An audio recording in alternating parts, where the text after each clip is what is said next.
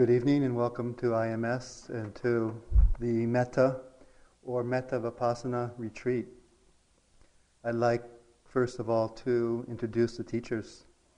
My name is Stephen Smith and next to me is Michele McDonald and then Susan O'Brien.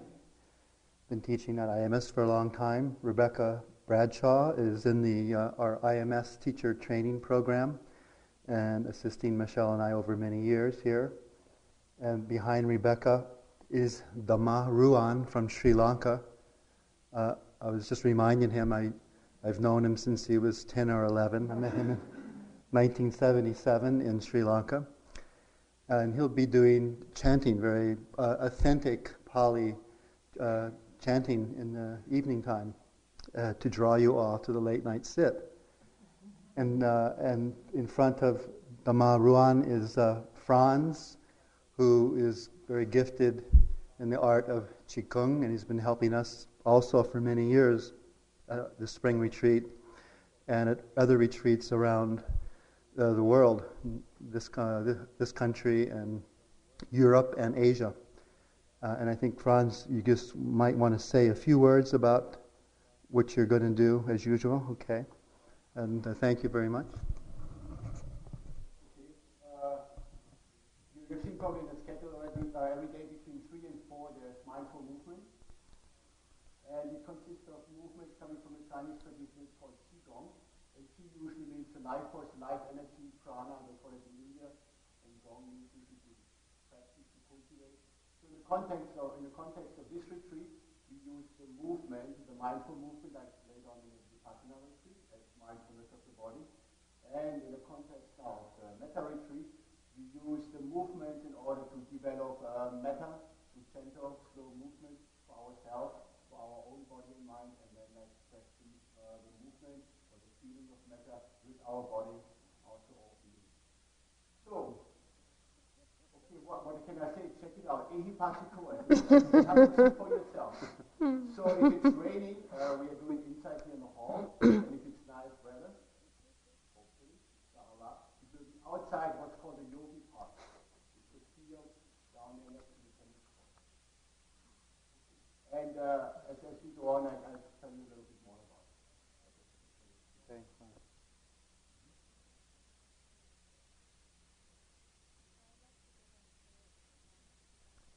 So I'd like to give a short introductory talk to the practice of loving kindness and also a bit about just how we hold the container of this sacred space together, how we create it, how it's held.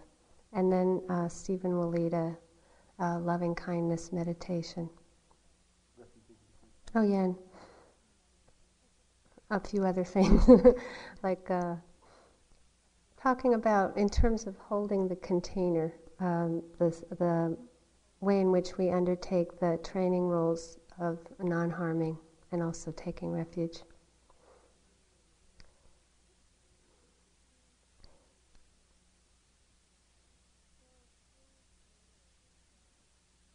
There are 3 trainings that we undertake in terms of developing I think a true, kind, awake human being. The first training is in non-harming. And as I said, and as we said, Steve will do a little talk on that, and we'll chant the commitments that we take together.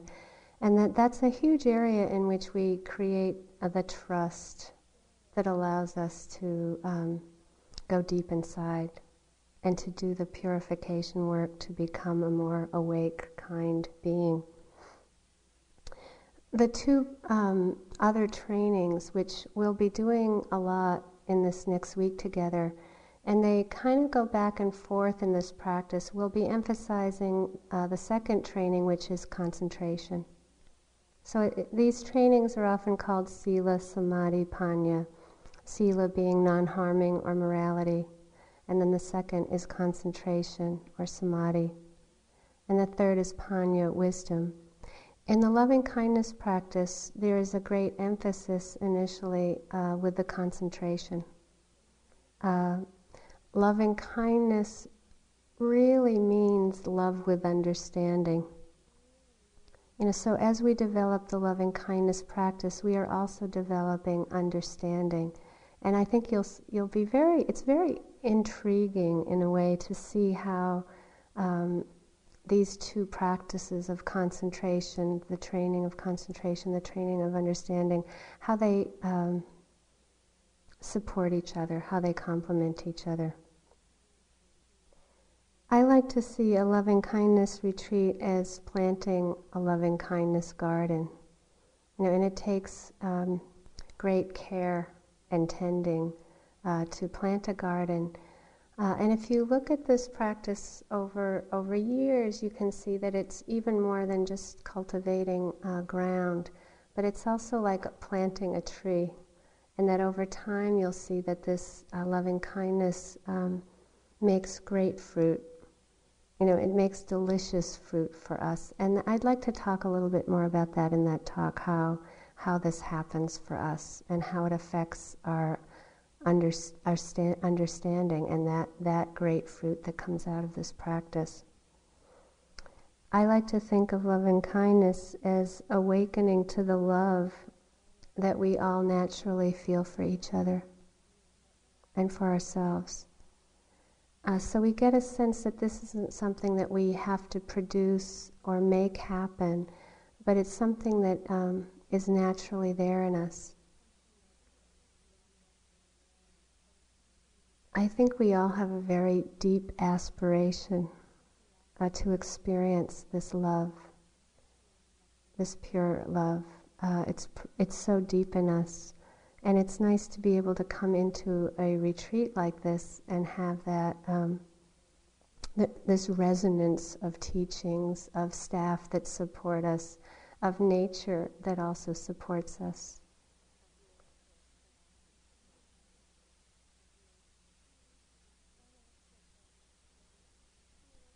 One aspect of coming into a retreat and starting to feel this loving kindness is to reflect on how precious it is to be able to practice. It's precious to be born a human being, and that's something to cherish in and of itself. And then, if you look at how most human beings get to live on this planet, even though it can take a lot of effort for us to get here, and it takes a lot of support from our friends and family. And initially, the first night and the next day, we sort of wonder why we didn't go on a vacation in a sunny place, maybe. But, we take our rare time that we have in our culture. And initially, often we wonder, well, why did I do this? And it's so rare to do this. It's so rare to have the aspiration and then to fulfill that, to deepen the aspiration. So I really want to thank you for making the effort to get here. All of us, we've all come from different directions a long way.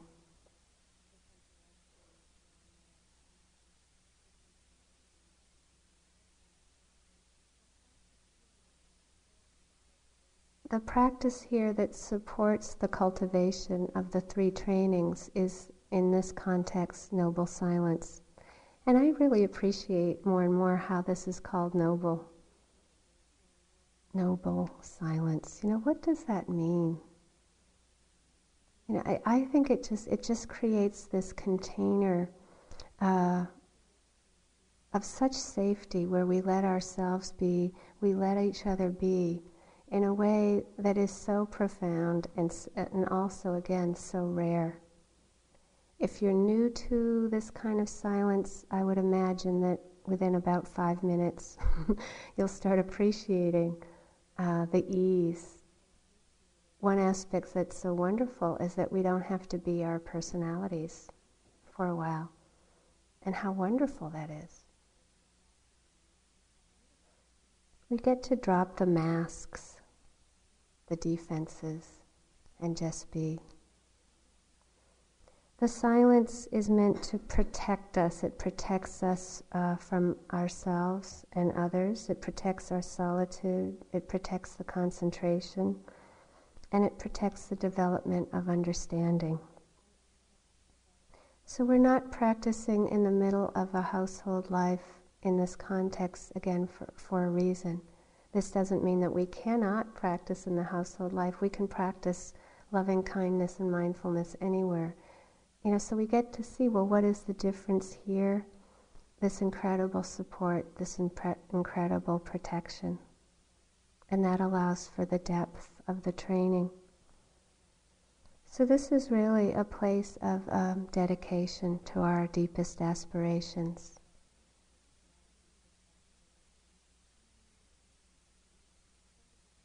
And when you go to the deepest center of anyone, you usually find that our deepest aspirations as human beings are to develop compassion, love, and wisdom.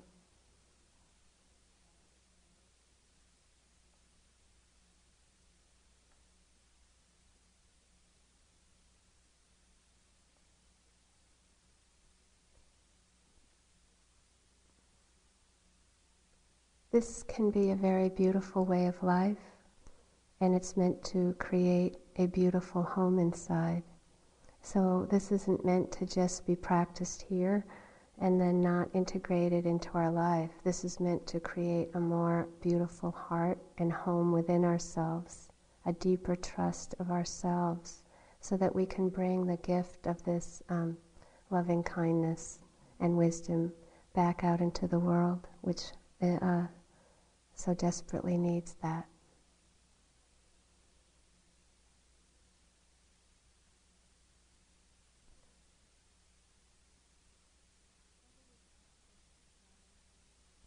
Whether we practice loving kindness or mindfulness,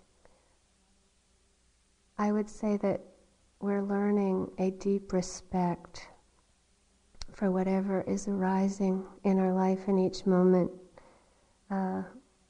And so out of the silence, it's that we get to deeply listen. And so this is the relationship to the silence in our practice here, is to remember that the silence really is that foundation of deep respect and deep listening, no matter what practice we do.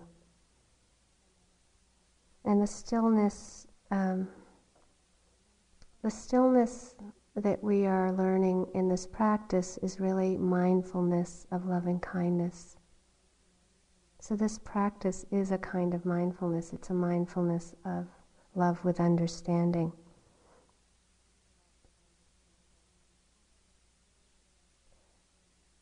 I have a 4-year-old great niece that is teaching me a lot about anger. And she's I guess she's the only person in my blood family that reminds me a lot of me. That she has this kind of wild, passionate intensity that the rest of the family can't stand. And she's already getting pretty pummeled by the rest of the family in terms of, just kind of making her shut down that energy and shut it down and shut it down. So when we see each other, we really have a good time because it's like two soulmates coming together. Whoopee! But, like I said, the rest of the family really doesn't appreciate me, so they're not really that happy that I encourage her. So you'll hear a few stories about this in this retreat, but I wanted to share my latest one. I went to visit that family recently, and my niece, her mother, is... I raised her when she was a child, one of 3 that I raised, and 4, my stepdaughter. Tracy was born an adult. She was born having it together. She's never had to improve this quality of just having it together. So just keep that in mind, that she's not that sort of wild abandonment type. So her mother was inside the house, and I took my niece Brenna outside, and I got some chalk, and I had her lay down on the driveway, which, for her is great, right? No one else has her lie down on the driveway. And I took some chalk, and I outlined her whole body. And then she got up, and it was almost like this was the first time she really saw herself in a way. She was looking at it, and I filled in her hair. Then I made this fun skirt, and she's looking at it, and then she took the chalk and she made this face, and it was so angry. I mean, it was like the teeth. My favorite part is the teeth. These teeth were just, just the whole head was just these big teeth and these little eyes. And then I said, "Oh, who's this?" And her name is Brenna. And I said, "Who's this?" And she said, "That's Kelsey." And Kelsey's her imaginary friend. So here's Kelsey. She's looking pretty angry. And I said, "Well, why don't you lay down again?" And it was great. She laid down again, and we did the whole thing, and she made a face. And her happy face is just one tooth. It looks like a bird beak. It's really funny. She says, "This is one tooth that looks like a bird." And I said, "Well, who's this?" And she said, "That's me." Right? That's her happy face. And so I was looking at it, and her mother came out the door, and she freaked out, just totally freaked out. She's like, "I can't let her see this," she was just didn't want her mother to see the angry face. She was so upset. I mean, it was just like a Calvin and Hobbes cartoon, except that she was, it wasn't a cartoon. We had this little eraser, and we were erasing it, and, it was this blurred it became this one-tooth blurred face, and her mother came out, and she was beside herself. And she just didn't want her mother to see this side of herself. She's 4. And it was so interesting. It's like to just see how the conditioning for us to present that, we're okay, we're happy, we're not angry, we're perfect. So when you read the brochure and you see that you're coming to a loving kindness retreat, sometimes we get this idea that we're going to just get more and more blissed out and loving, and that we don't go through also a purification practice where we get to face that other face that we have.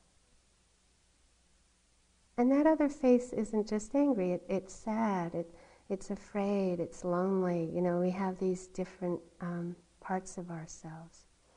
And in loving kindness and in mindfulness, the happiness is coming from including these parts of ourselves, not excluding them. And this is where love and wisdom come together. Because our idea of being acceptable, being, how much do we want to be loved for who we are, really? Well, it starts with us being able to love ourselves, all the different aspects of ourselves. And then we're able to love all the different aspects of other people, the more we can love ourselves. So this isn't a selfish act that we're doing. It's really the more you accept your own anger and can be loving toward yourself with that, the more you can be that with someone else. And it's across the board, whether it's sadness or fear. So this is a very powerful practice because we're transforming a life of misery that comes from hiding all these parts of ourselves and then never being able to transform them into love and wisdom, into really gradually having enough loving kindness, which is a non-judgmental attention, to accept all moments of life, all aspects of ourselves. The other part of that is that really we're uncovering our innate goodness, no matter what. And that's often something we might feel a lot of shame about or guilt about, but really we all have this innate goodness. And this practice is meant to also uncover that more and more, that light inside. The Buddha taught loving kindness as one of 4 what he called Brahma Viharas. Vihara is home, Brahma is divine or ideal. So the first is loving kindness or metta.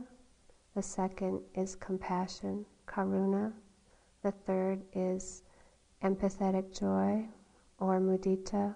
And the fourth is upekkha or equanimity. It's important as we go through the retreat that at least we explain the context of these four, because they are meant to be like a package. So this first Brahmavihara, loving kindness, is really tuning into our deepest wishes for ourselves and others. And the Buddha taught it, I love the way the Buddha taught it, because he used a mother cow as an example with a baby calf. So he used an animal as an example for loving kindness. He said that it's that experience when the mother cow looks at her newborn calf. That's loving kindness. So of course, there's this newborn, you wish them well. You know as an adult that this being is going to face, the human world, which is a mix of pain and pleasure, and it's not predictable, it's out of our control. But just because life is full of its ups and downs, it doesn't mean that we don't wish well this being that's newborn. So he taught that we can wish this for ourselves, that we cultivate this ability to see ourselves as newborn and to make that connection with ourselves in that way. And also to feel that for others. And so this is a practice, we cultivate it. It's not something that we're assuming we all are born to do perfectly. We practice wishing ourselves well. We practice wishing the people around us well. We'll be practicing many different ways to wish well. And one time Steve gave this example of how I think it works, which I think is beautiful, which if you had an empty glass and you were going to fill it with water, at a certain point you're filling it and the water starts spilling over. That's really how this practice works.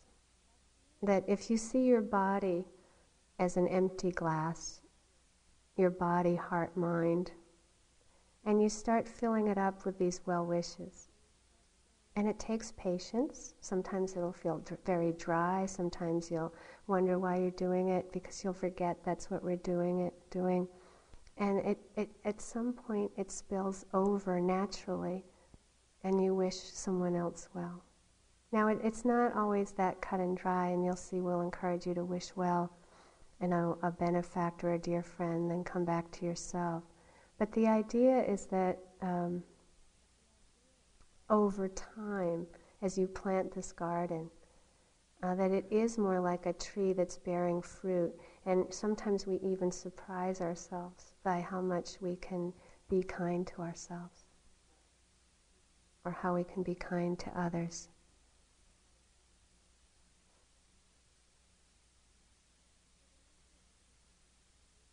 So the reason I think it's such a beautiful image that the Buddha used for a cow is that there's a way in which we become so out of touch with this instinct, and that it is that natural. And I see this practice as kind of, because culturally we don't live in such a warm culture in a way, or moist culture. It can be very dry. The mindfulness practice can become very dry in terms of if we're trying to be with our moment-to-moment experience. Often, if our heart is hard, we can't soften into what's difficult. It's like the resistance to a lot of our experience is based on so much judgment that these experiences aren't acceptable, because it means that we're not good because we're having them. The loving kindness practice really cuts through that. mindfulness really is the intention to understand rather than to judge. And the loving kindness practice helps support that, so that we really are shifting that intention to our life, to understand rather than to judge, to understand rather than to judge. I mean, I've had a few years recently that have been so difficult, and it's so easy to ask the question, why is it so hard? What's wrong with me? Versus, this is what's happening, and can I show up for it with a lot of care and love?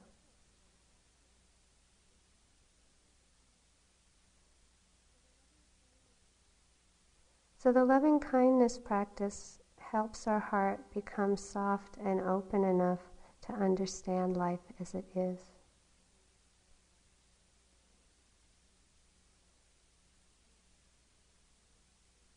And as I kind of alluded to, when we have that happy face in practice with the one tooth, there'll be times when we'll be feeling like the love is there at times, and it'll feel like the practice is happening in the way we want. And that's usually the moments when the metta is pure. But it's a long day, right? We practice a long day. And there are other times when it'll feel, again, like maybe a lot of anger is coming up, or resistance, or it'll feel mechanical, or boring, or dry. And try to have patience with that, because if we're judging the practice, it just makes it harder. And we'll, of course, come up with all kinds of instruction for how to work with all this, but just sort of as a general instruction, the biggest obstacle in this practice is judging whether the metta is there or not, whether the love is there or not.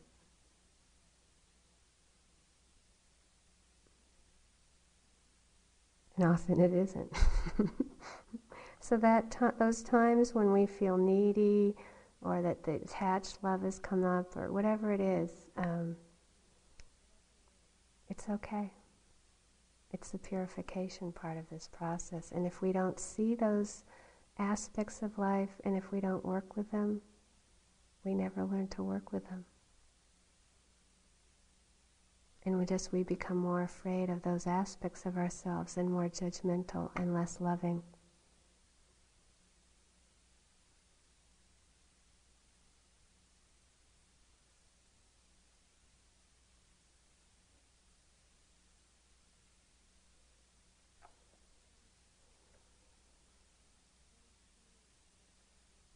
Ernest Hemingway said in A Farewell to Arms, "The world breaks everyone, and afterwards many are strong in the broken places." The world breaks everyone, and afterwards many are strong in the broken places. And it's really the loving kindness that makes us strong in the broken places, and then allows us to heal those places with the love, compassion, but also with the insight that makes us more enlightened in terms of really being in this human world with wisdom rather than judgment. And I see this, sometimes it'll feel like love and wisdom are opposite. But how I see this, it's like the more we learn to hold ourselves with a loving kindness, and especially, I think that we didn't learn, most of us growing up, how to hold ourselves through difficulty. But it's like our culture's becoming more and more unglued, and it's because of this metta that's lacking. The loving kindness is what glues us. It holds us together through the vicissitudes of life. So the metta really holds you together so that you can let go. And it holds us together so we can let go. And so they really can seem paradoxical, but they're actually complementary. And when love and wisdom come together, I think we feel whole and complete. As you learn to hold yourself, you learn to hold others. And that extends out to holding all beings in this universe with loving kindness and wisdom. So that undertaking this, I know you can be tired at the beginning of a retreat, but undertaking this is such a radical, powerful act in this world. And thank you so much for being willing to do this.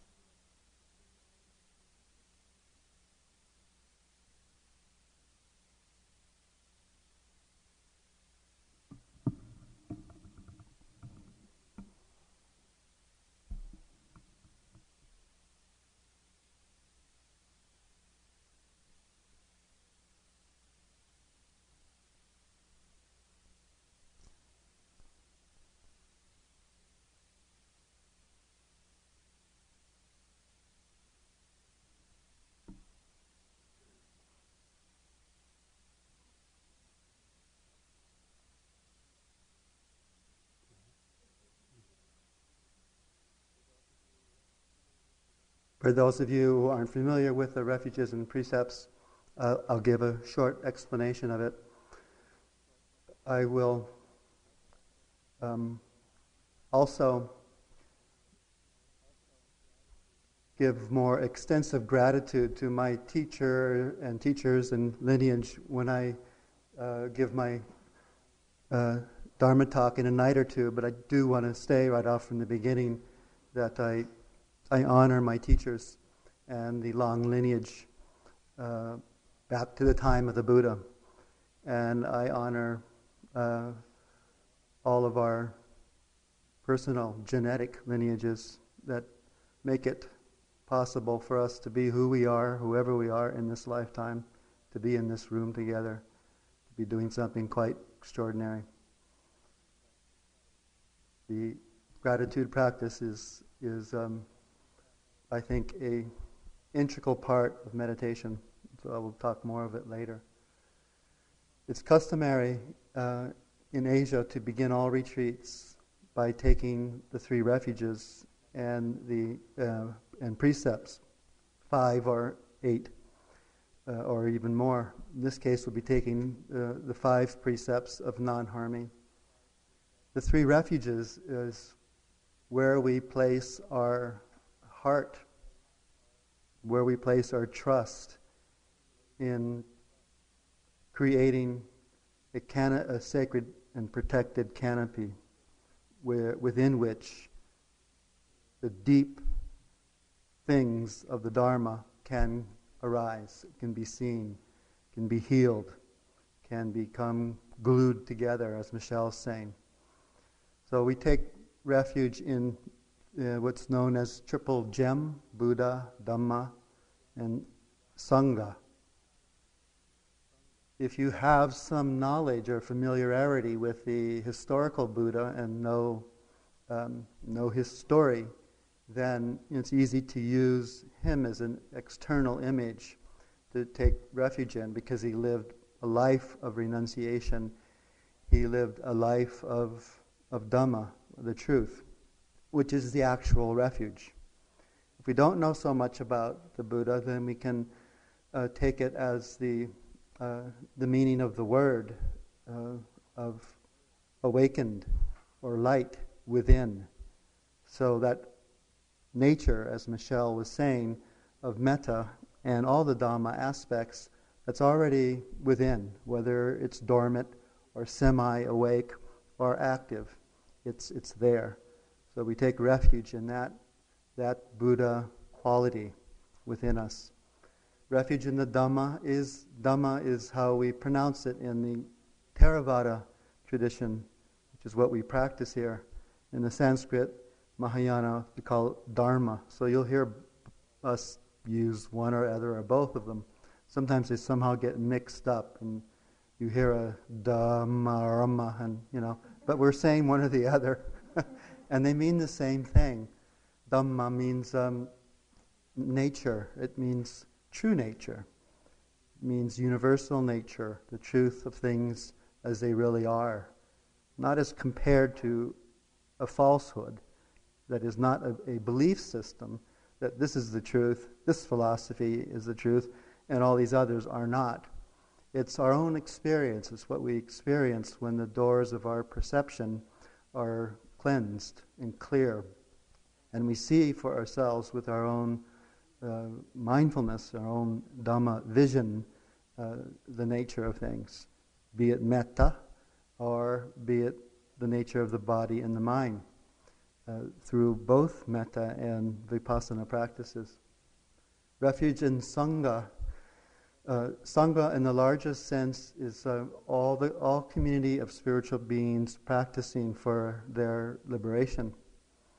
When we take refuge, however, we take refuge in a very particular Sangha, and that is in the ordained nuns and monks, lay women and laymen who have achieved some degree of depth or of insight and awakening into the Dhamma, and can be and are trustworthy as guides in the journey of awakening, in the journey of liberation. So that's what we take refuge in, since it's a very profound and very vulnerable place to put our confidence and our trust in creating this space. That's refuge. Buddha Dhamma Sangha, very related, is the commitment that we all take to a culture of non-harming. And so we will chant this together because there's a power in saying it. It's obvious to us that killing is harmful, and it doesn't take much mindfulness to realize that the kind of mind state that arises when we kill anything is anger or ill will or frustration or hatred of some type.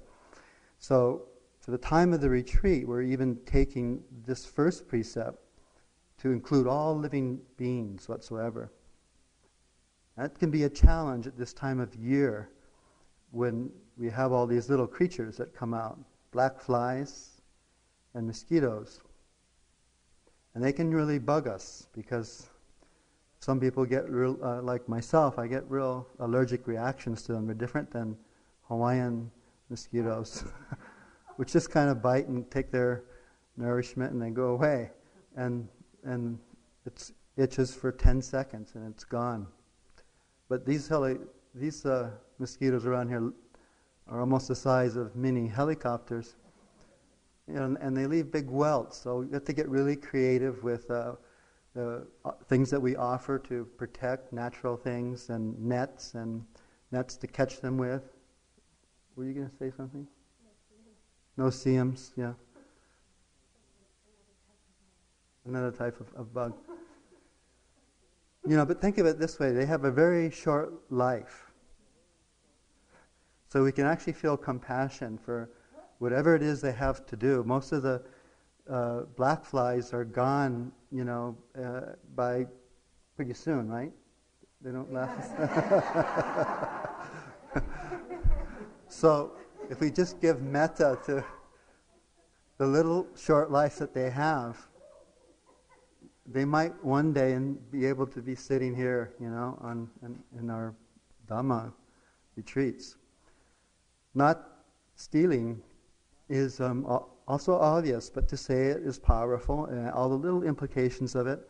We might have this kind of natural habits of mind. We see something lying around, a piece of paper, or a bench or a zafu leaning in the corner, and think, well, no one's using it.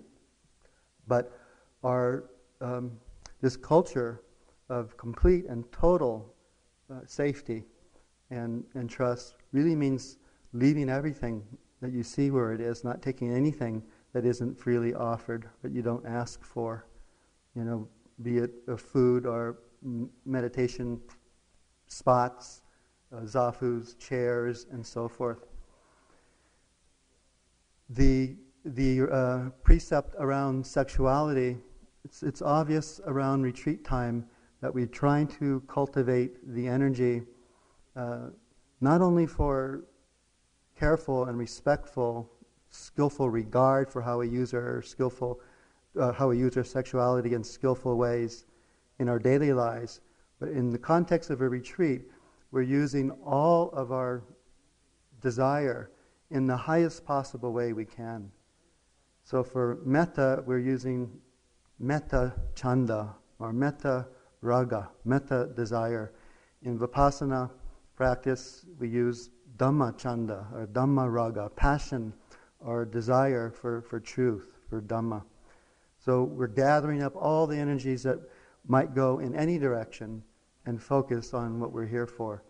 So this third precept of brahmacharya is to abstain for the time being from any kind of sexual energy. And just watching and seeing the value, discovering that value. To refrain or abstain from saying what's not true. Even though we are under the noble silence, there are inward ways we talk to ourselves all the time. We're always telling ourselves little stories and having conversations with ourselves.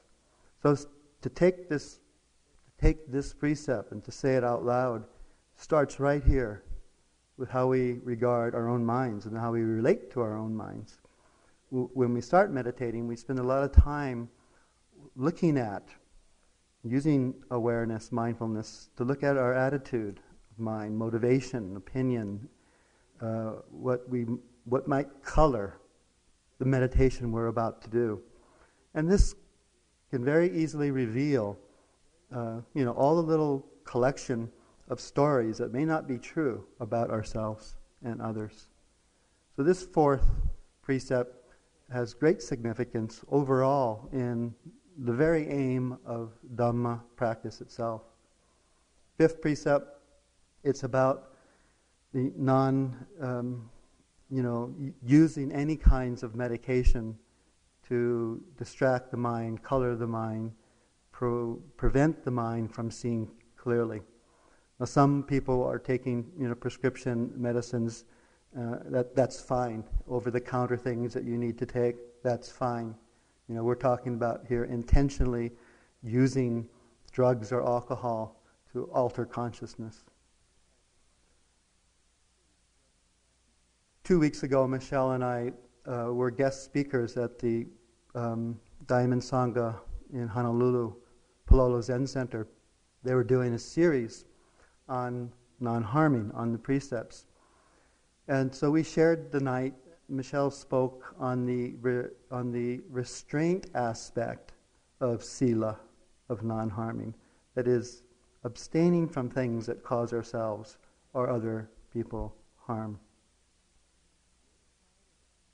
The other side of that, and equally important and equally positive, is the more active aspect or expression of these precepts.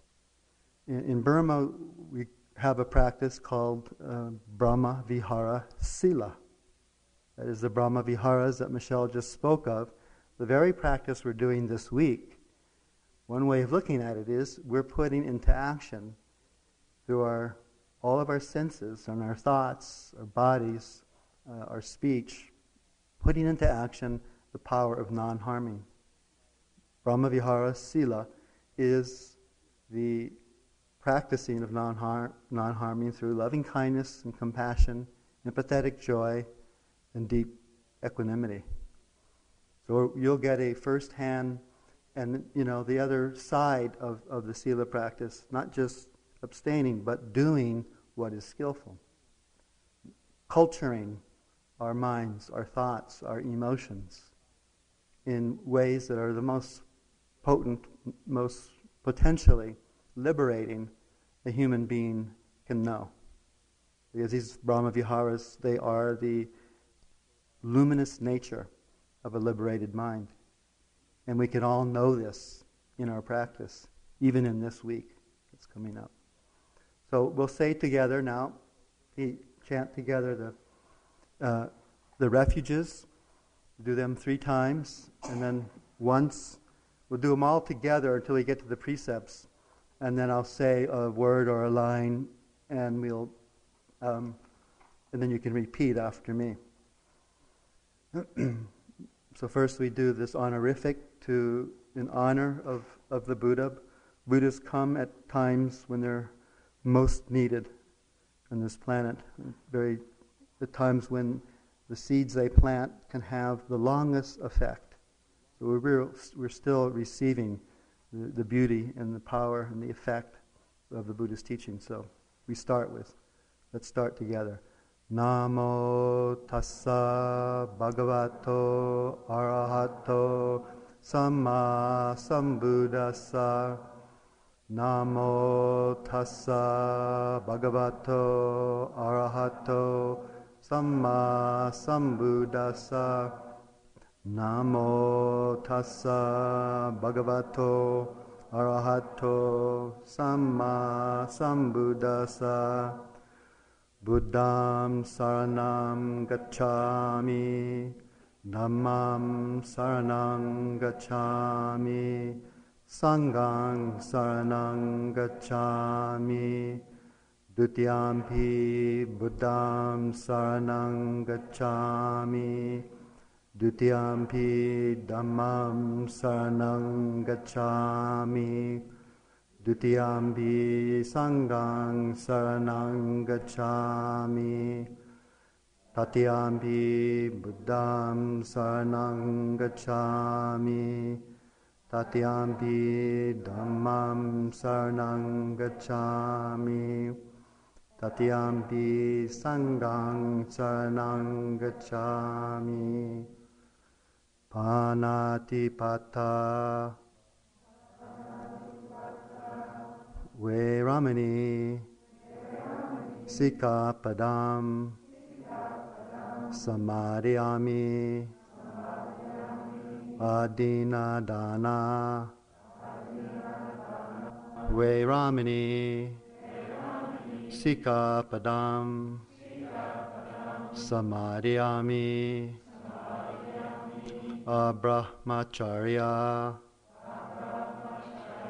Veramani Sikapadam Samadhyami Musawada Veramani Sikapadam Samadhyami Suramereya Majapamadatthana Veramani Sikapadam Samadhyami Idame Silam Magapalanyanasa Pachayo Hotu.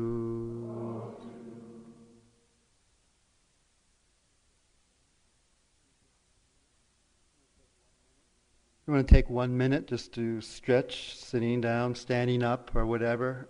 Then I'll give an instruction. We'll do a short sitting, and then take rest if you're tired.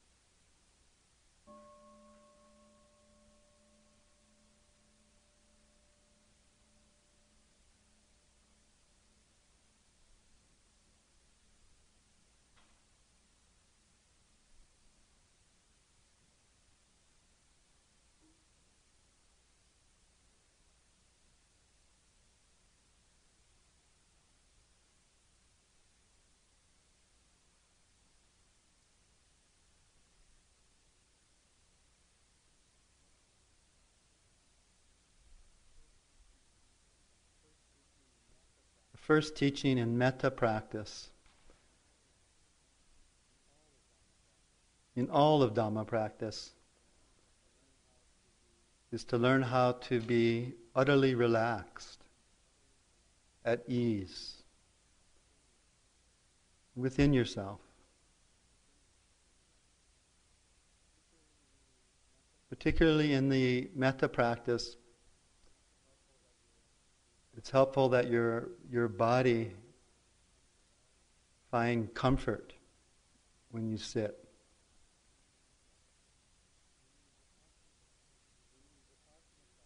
In the Vipassana practice, we learn how to push the edge of our envelope in discovering the true nature of the body. And that means even when there's a lot of discomfort.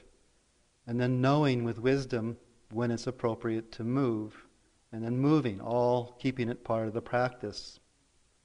There's no punishment for moving. And we'll tell you again and again and make you feel at ease to move whenever you have to move. In all of the Dhamma that we'll be doing in the next 2 weeks. But especially in the Metta, you want to remain in comfort. At the same time, you want the body to work its best, because when the respiratory system and the nervous system, when the blood circulation, when that's all at its optimum, that's when you're going to find the greatest comfort. It's natural, even for the most veteran yogis, the first 2 or 3 days, the body is going to feel discomfort. There will be aches and there'll be pains just under the surface of the body and even deeper areas of the muscles, bones. But as best you can, try and keep your spine straight. And if you align your ears with your shoulders, with your hips, with your chin just tucked in a bit, you'll learn to sense that alignment. And the more you can hold that, the more that all these circulatory, respiratory, nervous system energy fields will be at their optimum, the more you'll be able to let go and relax.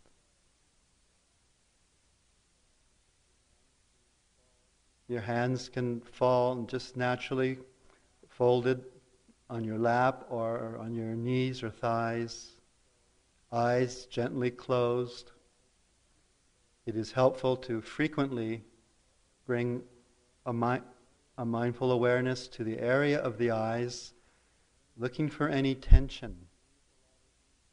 We use a lot of image language in Dhamma teaching.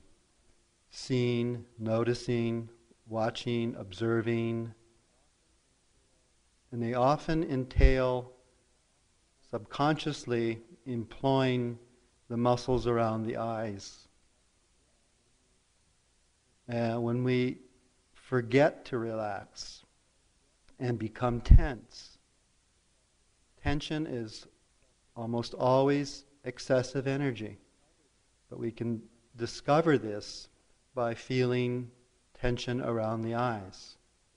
And then other areas of the body as well, the back and the neck, lower part of the spine. When we first sit, it can be helpful to scan the body and feel its sitting nature.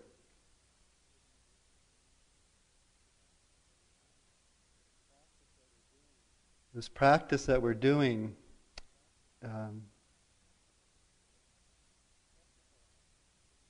technical aspect of it is the most common meditation in the world. That is, focusing on a single meditation object for the purpose of bringing serenity, tranquility, calmness to the mind. This is good to keep in mind because we also happen to be using as our meditation subject Metta, unconditional loving kindness. As Michele was saying, it is a purification practice. So we're not instantly going to drop into this overflowing, overwhelming and ecstatic, luminous, unconditional love that fills the universe.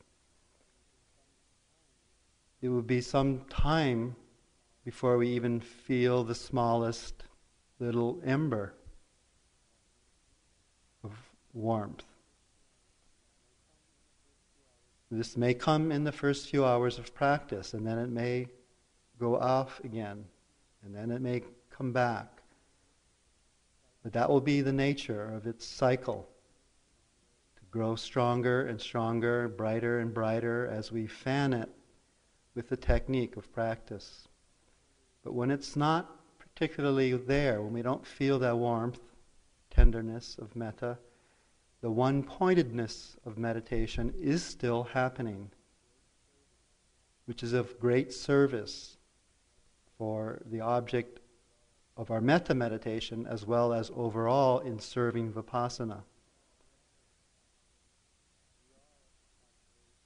We are actually practicing vipassana metta, metta with wisdom. We're not practicing it outside of the context of the deepest teachings of liberation.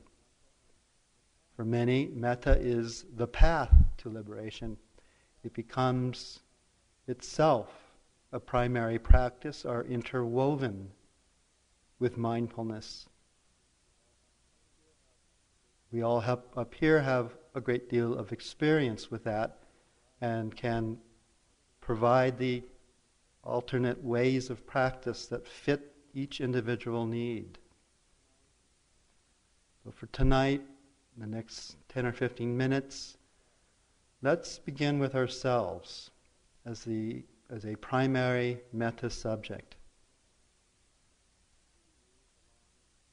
As we move along the week, we add other subjects that first are more prominent in the sense of easily eliciting the nature of unconditional love. And then more neutral, and then more difficult, and then connected to all beings, to all life. That's the direction of the practice. It always, indeed, must begin with ourselves. In fact, the intention of metta practice is the purification of our own hearts. So how we use the phrases, how we use our metta subjects, all that is merely skillful means. It's the technology of metta. The heart of the metta, the moisture of it, is the softening, opening, beauty, and resting in the purity of our own heart.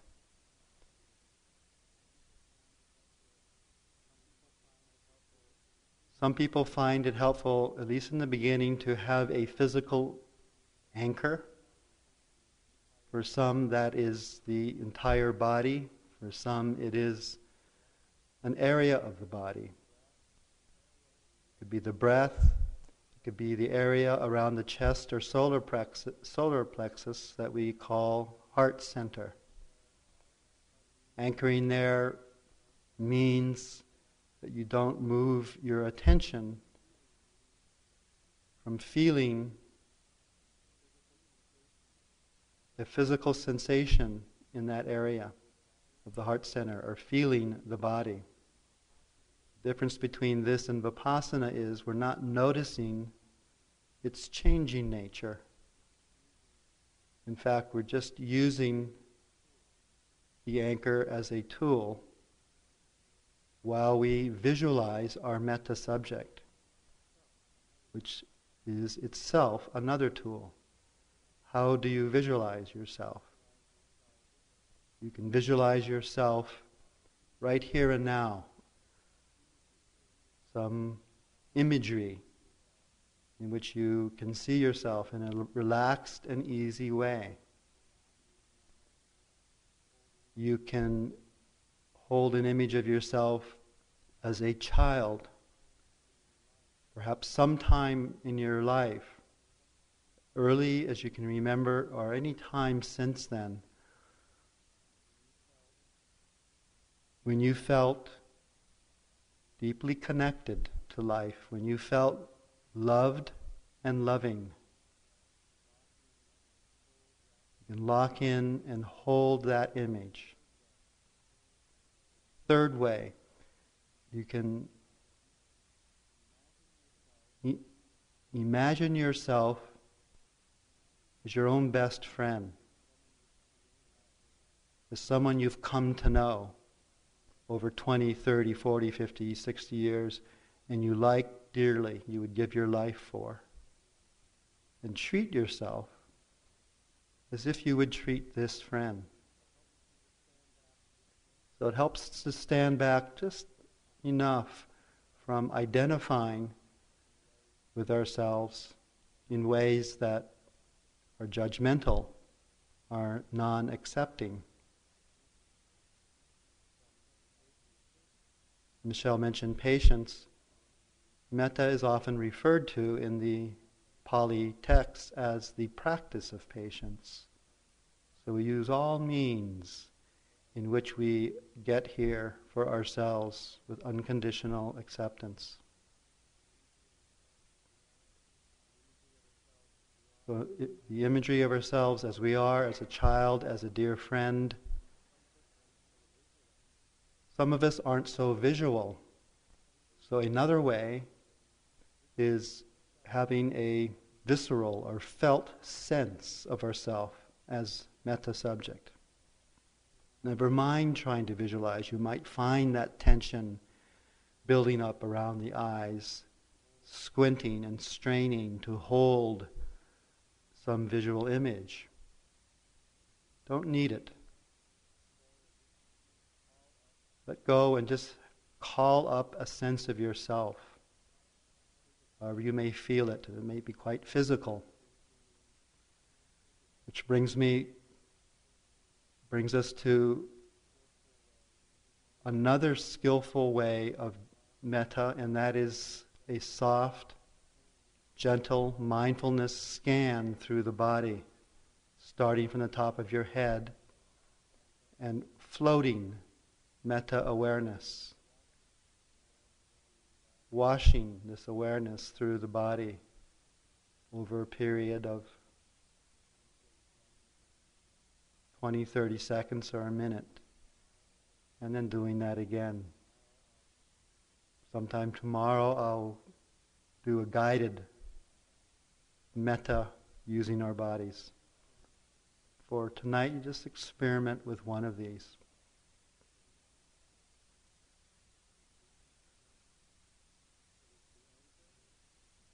So there's the anchor that you may or may not find as helpful. The visual image, which itself can be the anchor, or felt sense that you use. Another tool, skillful means, is the use of phrases. First of all, you don't have to use them. When the Buddha taught metta in the Pali text, he merely instructed disciples to extend immeasurable love, compassion, joy, and equanimity in all directions. That's it. Later on in the Pali commentaries, more form is created to help develop and deepen practice so that one could accomplish the metta or Brahma Vihara, deep absorbed states called jhanas. So you find the phrases helpful, you have them, and I'll repeat them. May I be safe.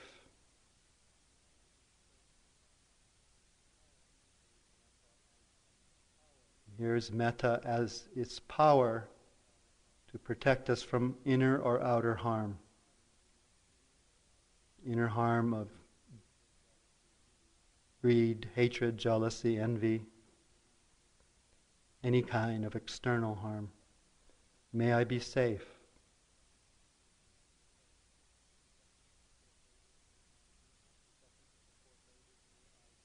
Second of the four phrases, may I be happy, peaceful. The intention here is that the mind stream release the knots, entangles, any distress, and just flow gently, at ease with itself. Use the power of metta to cleanse our heart and mind, to bring light to it. May I be happy, peaceful.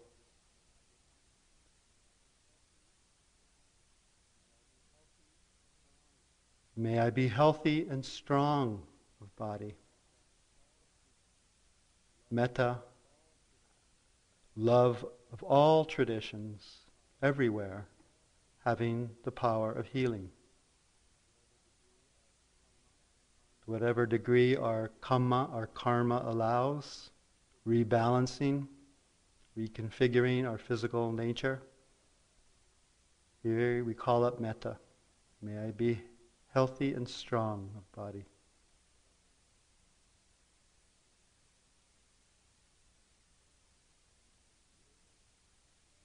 And may I be able to care for myself in this world joyfully, gracefully, peacefully. Here the intention, facing, as Michele was saying, the daily vicissitudes. This is the equanimity aspect of metta, the lens through which we navigate our days with metta eyes, the soft eyes of metta. Whether pleasant or unpleasant experience is a more buoyant and joyous response to life as it is, rather than the conditioned habit of reactivity, contraction. All four of these phrases mean the same thing, just different applications. If you just use metta, just sit down and say, I incline my mind to metta. And never use the phrases, or use them intermittently, or use just one or two of them. All of this is okay. The primary aim is the emergence, gradual emergence, this metta ember, tenderness, warmth, inclusivity, unconditionality. Just sit silently with yourself now as metta subject, exploring some of the tools I just mentioned, seeing what fits for you.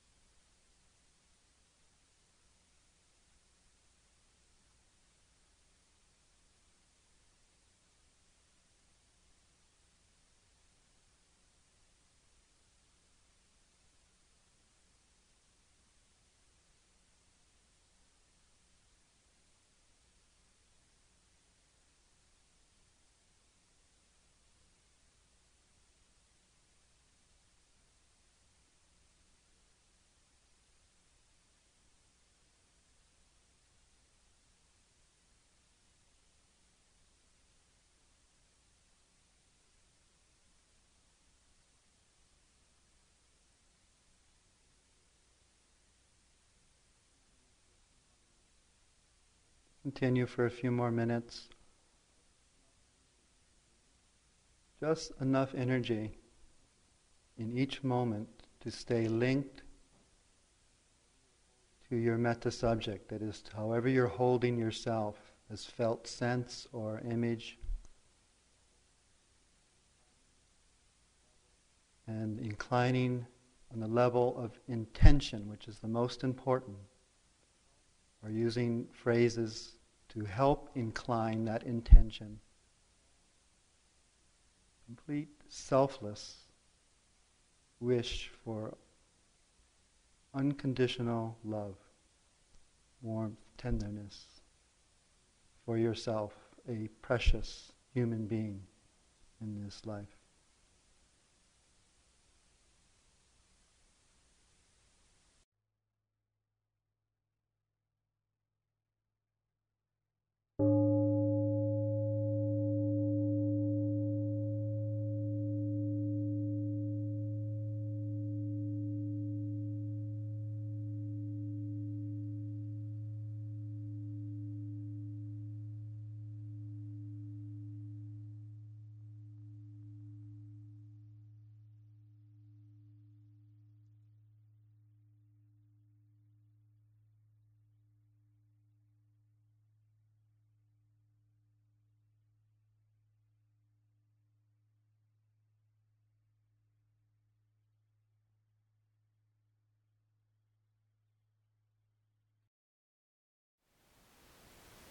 Thank you for listening. To learn how you can support the teachers and Dharma Seed, please visit dharmaseed.org/donate.